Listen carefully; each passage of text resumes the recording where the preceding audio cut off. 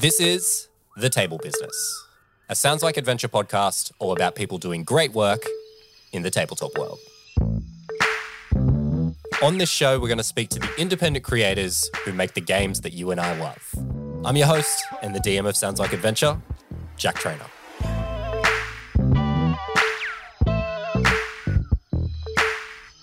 Hey, can you believe it? It's already episode 10 of The Table Business. To think this show launched only a couple of months ago, and already, here we are, 10 amazing conversations with 10 awesome independent TTRPG creators. And let's get right into the 10th one of those conversations right now. Today, we're back in the land down under. So let's chuck another prawn on the barbie with our mate Dakin Dunn from the Tabletop Lumbersmith. So the Tabletop Lumbersmith is a one-man operation run by Dakin, and my gosh, he's doing some incredible stuff with timber. If you haven't seen his Instagram page, it's at @the_tabletop_lumbersmith. But I'm sure if you search the Tabletop Lumbersmith, you'd find it. And he has some seriously incredible builds on this page. He's making things from movies, he's making things from games, and in today's chat, we talk all about it. How do you get started in this world? What's the process like? All that kind of interesting stuff. And of course, we dive deep on the tabletop. How did he get into it? What's it all about with him? Hey, so with all that in mind, let's dive in. Dakin, welcome to the show. Thank you. So I want to start out with a super easy one for you. So let's just start at the beginning. Tell us a little bit about yourself and tell me a little bit about the business as well, how to get started. So I'm Dakin, 34 years old, I'm living in Victoria, Australia at the moment. Been here for quite a few years. And during that time, I developed my sort of skills in woodworking. And I just took a particular interest in things like making swords. I saw a few videos online about somebody who was making some wooden swords. I was like, oh yeah, lockdown, got not much else to do during this sort of time. And I actually have, room in a shed to actually have tools. So I gave that a go, really enjoyed it, and just took off from there. And we'll come back to talk more about the business really soon. But I love to find out how people sort of like got into the whole tabletop world. So what's your origin story? How did it all begin for you? I've always had sort of like that nerdy side when it gets to like a lot of people would growing up, playing the video games, doing all that sort of stuff. I spent a huge chunk of my time in my mid-teens to probably far too late into my 20s playing World of Warcraft and things like that, just sucking my life away when it went to that sort of side of things. And then, as things developed along the lines, I saw tabletop games and stuff like that very early on but it had that stigma around it, particularly for things like Warhammer and things like that, where you just see everyone with their big black Pelican cases going to the games workshops and hearing a lot of arguments coming out of that shop for some reason, people yelling at each other about lines of sight. And I had no idea what they're talking about at that. So I'm like, oh, all right. But during lockdown, a couple of my mates here were talking about playing Dungeons and Dragons and stuff like that. I was like, oh, I don't know, because I played one before at a actual games workshop, but it was one of those ones where two of us were there and then a couple of random people just sort of showed up. It wasn't the best experience for that first one, I have to say, because I went in there and I wanted to do things. I think I was something like a paladin, and it was a scenario where a bunch of pirates were coming to invade. Basically, I think there was a little girl or something like that was about to get like attacked by pirates, like they're rushed onto shore and things like that. And I was on a horse, and I said, all right, I'm going to go up to her, and then I'm going to, grab her, put her on the horse, and ride off with them, sort of stuff, to escape the danger. And then someone, typical person, sort of talked to me, and they're like, no, you're not going to do that. I'm like, oh, why? I thought there was some rule or something coming. It's like, no, you don't have permission to do that from them. I'm like, oh. So that made me feel a bit tarsh about things like, all right, this is a world of things that I don't think I can get behind too much. But during lockdown, it actually got better. We actually had a bunch of us guys get together and we started playing it. We played a bit online most of the time, just because the restrictions were on. And then, we started getting into it, and it was all right. We've gone to it. It didn't have that same sort of feel as the atmospheres. You have heaps of people. And then, all of us got together, and I just played more. I was like, yeah, I really like this sort of stuff. So we played a few more campaigns with that. And then I had my daughter born, and then pretty much that meant that I no longer have any free time anymore. So that went out the window until somewhat recently. And then my tattooist was talking to me about, he was really into Warhammer, and and he was really started talking to me about things like that. And then I just started watching some lore videos, and then they're talking about things like the orcs. And yeah, probably is when I get into something, I really get into it. And so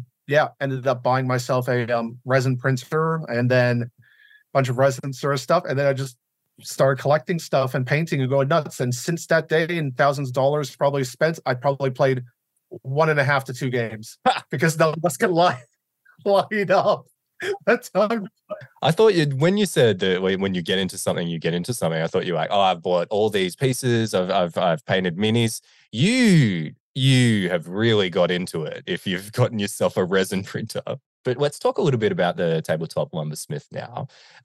So you mentioned how you got into woodworking over time. So how do you go from being like, you like World of Warcraft and you've got Warhammer, you played a bit of D&D. I'm going to make I'm going to make the sulfurous hammer. Like, how do you make that transition?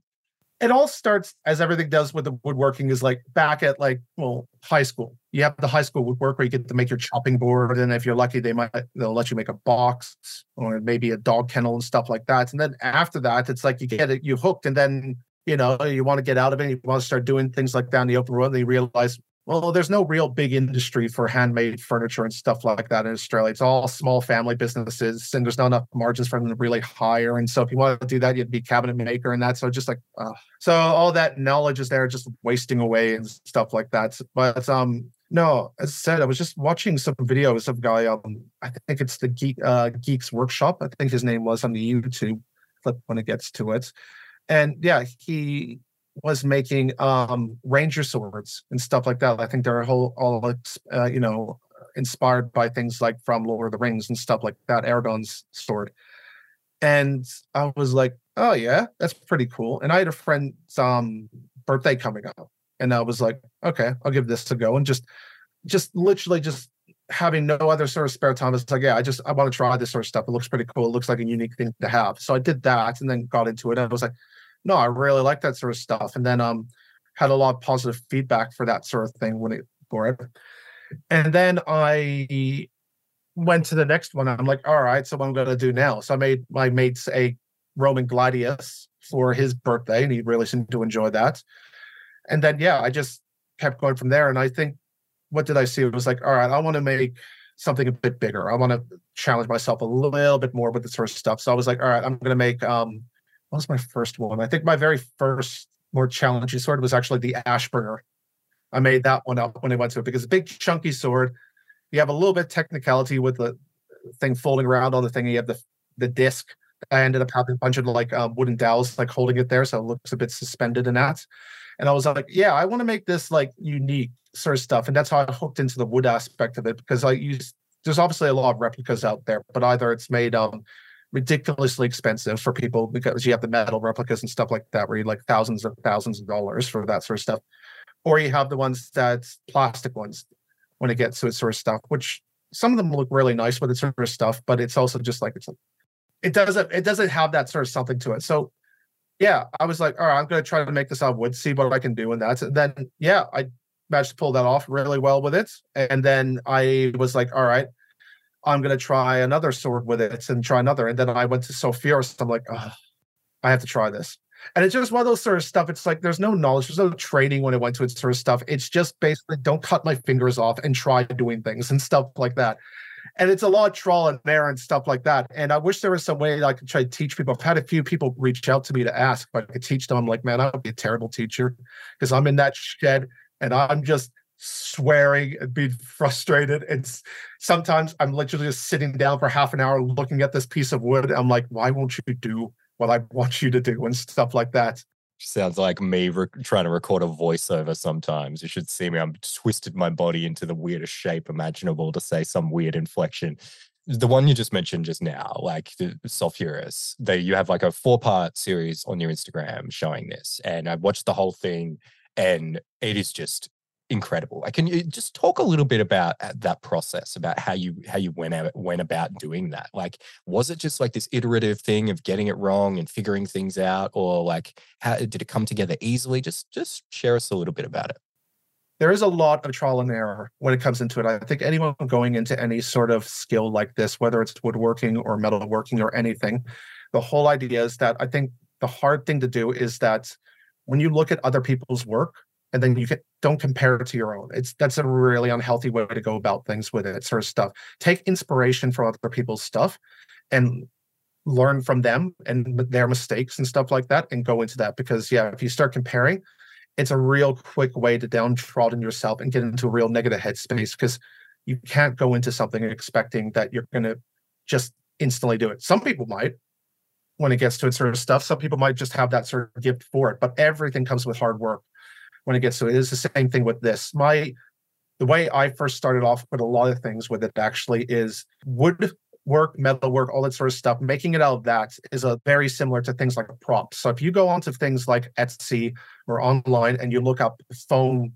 templates for certain weapons, type in that sort of stuff, you can literally buy them for like about $3, the templates, and they'll be to scale. And these things you can print off on a regular printer and it will just come in the sections and you glue it all together sort of stuff. And that's what I would do with a lot of my sort of stuff, is that I would literally get it, print them all off, and then I would put them all together, following the instruction, cut it out and lay it on pieces of wood and then trace around that. And that's how I started off with a lot of the things I was doing. It makes it a lot easier because you get the proportions in your mind and on the paper, and you just follow those sort of instructions. There is a lot of things, though, you still have to get used to, like the thicknesses, the way things are going to work, how to glue stuff together and stuff. But having that template scale and size and how big each piece is supposed to be and things like that just makes it a lot easier. So I would definitely recommend doing that sort of thing with it. These days, I don't use templates really at all. I'll do a basic outline shape of the blade just for to get the scale right. When I'm talking to people, they tell me how tall they are and stuff like that. And I'll look at the anime or video game or movie character and stuff like that, get somewhat of an idea how big they are, and then I'll scale accordingly. So say if it goes from their shoulder blades down to their feet and that sort of stuff. So and I ask the person how big it is, but doing that sort of stuff. But the thing for sulfurous is just like, there wasn't really any. I did outreach to somebody on Etsy with some of my custom orders. Originally, I sent him a picture and I'm like, hey man, can you make this a template, please? Like make this a 2D image for me. So, I give him the god-awful 5 megapixel picture of a guy holding sulfurous and stuff like that in World of Warcraft. He's like, oh, yeah, can do that. But by just having that sort of that image sent to him and paying, I think, somewhere around $30 or something like that, it gets me that 2D side view of it. And that from there, I can go and make it 3D just from an experience and, getting used to that sort of stuff. And just, trial and error, messing up, doing that sort of stuff. The video was actually my second one I've made. The first one I made was just that thing. Literally, it was a passion project. It was a commission, and it took me probably about 3 months on and off because I just came back to it, and you just get really frustrated. But after that, you learn what not to do. You do all that sort of stuff, and it just made it so much easier for the next one. So I like to always end these chats by just asking a couple of different questions. So I've got 3 questions I always come back to. So first one, what's one thing that people don't realize about independent tabletop creators like yourself? I think that people, not all, but a lot of people underestimate the value of time when it comes to things. They will look at raw material value of things, and then that's what they will base everything off of. They'll look at they can get a table from Kmart for $50, and then they'll compare it to you when you try something more like $200. But what they don't, or probably more than that, but still, as a very basic coffee table with that, and they don't realize that if anything, the only reason I would do something like that, and I'm still would make a loss if I went by hours, because most of these builds are between probably 3 to 7 days when it gets to it of doing those sort of stuff. I'm spending probably something around 40, 50 hours of solid labor on these sort of things. So if you break it down by that per hour, you're earning something like maybe like $7, $8 an hour on it sort of stuff. So it's only from passion from that. So true value of labor and stuff like that behind things. And that's what I think people really underestimate or don't understand when it comes to small businesses, is that you need to have some sort of incentive with time and stuff when it gets to it as well. And your time does have value behind it. And craft and expertise, the time you've spent mastering that craft as well, all that stuff adds up. And the fact that we haven't discussed this, but I'm assuming you're one person, right? You don't have a whole squadron of people helping you out to get this stuff done. Everything you see that's posted online, it is me, myself, and I with it. Except, I should say, though, for any of the videos you guys see online on my Instagrams, Facebook, whatever it is on there, my socials, is but done by my lovely wife. She takes the photos for me. She does the video editing for me, and she's absolutely fantastic with that sort of side of things. So yeah, I could not do it without her on that sort of side of things. The socials would not exist without my wife. Question number 2. So we're obviously, that sounds like adventure. It's a D&D podcast. So I have some D&D oriented questions for you as well. So what was your first ever character that you played in D&D? My very first character that I really got into and invested in was a Tabaxi bard, but it was a Tabaxi who was a raccoon. He was a southern gentleman and that sort of stuff. And he talks sort of like Colonel Sanders, like, "My dear sir, I do declare I'm going to be doing this." Like Foghorn Leghorn is what you're doing. Well, I do say, sir. I say. Yes. I said, that would have been very fun. It was a very fun thing, particularly when it was just, we did have a scenario, I think, where we were held trial for something. And I was full Foghorn Leghorn mixed with Better Call Saul. Just So you got to be like the southern lawyer. The southern lawyer. So then the third question of this little section, looking back at your time spent around tables, playing various games, Warhammer, D&D, whatever else it may have been, do you have a favorite story? Either something funny that happened, just a good friend moment, anything like that comes to mind? Recently, some of my mates, we played a tabletop games of, it was the Lord of the Rings scenario. It's like Warhammer, but it's with Lord of the Rings characters and stuff like that. So basically, there was a scenario with this one where I think I got like 8 elven characters and that sort of stuff, and then the other person got about like 10 Uruk-hai. The Uruk-hai character had to go from their end of the table and make it all the way to your end of the table, and you get to move a certain amount of inches each round and stuff like that. When it gets to, I think all of it would equal about to 10 rounds for him to make it over there. And they're really tanky and a real pain. The only way you can kill them is literally on 5s and 6s. But they have no range. Yeah, so the whole is you try and pick them off and all that sort of stuff. And he has to get 4 of them over to my side, and I have to kill 6 of them to win. And they have to get 4 over to my side to win.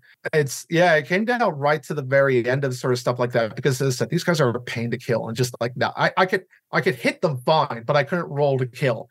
I kept getting like 4s and 3s and stuff like that. And then it was like literally I had to kill 1 more eventually with it to make it so that would do it. And he was on his last roll as well when it went to it. And he just knocked past my pushed back all my characters, knocked out my melees, all failed. There was all this sort of stuff. I had 1 dude left to be able to actually do something. This 1 dude is left, had to kill 1 of his dudes and had to roll a 5 or 6 to win and that sort of stuff. And he managed to roll a 6 to kill him on the very last one, which we found real. And what made it funny with the fact is that literally probably the round before that, we went to the story about the Stephen Bradbury, I think it was, that Olympic skater who was just behind everybody, and then everyone else just effed up. They all fell over, and he done a Bradbury. That's the Australian phrase now. It's become a part of Australian culture, doing a Bradbury. With a Bradbury, and that's what this sort of scenario became with it, because this guy's literally just like at the line, like, yeah, I'm gonna make it to it. And the guy playing it was so fun, and he was so happy because he thought he was gonna win and all this sort of stuff.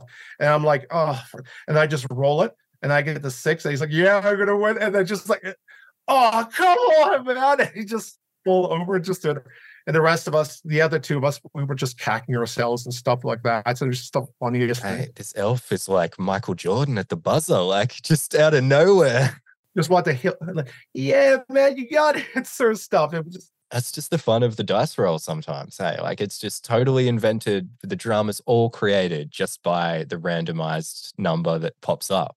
Dakin, thanks so much for joining me on the show. How can people find out more about you? People who are interested, they can find me on Instagram or Facebook under the Tabletop Lumbersmith. There they can see stuff I've done previously, watch the videos, reels shared around. And if you guys are interested in ever getting commission, feel free to outreach to me through messages on those channels. And yeah, send me a picture. I can tell you if I can make it or not. And yeah, give you a quote. Awesome. Love it. And let me say, Dakin is extremely friendly via Instagram messages. That's how we got in touch. You responded very quickly and you were very easy to talk to. And thanks for joining us. Thank you very much for that.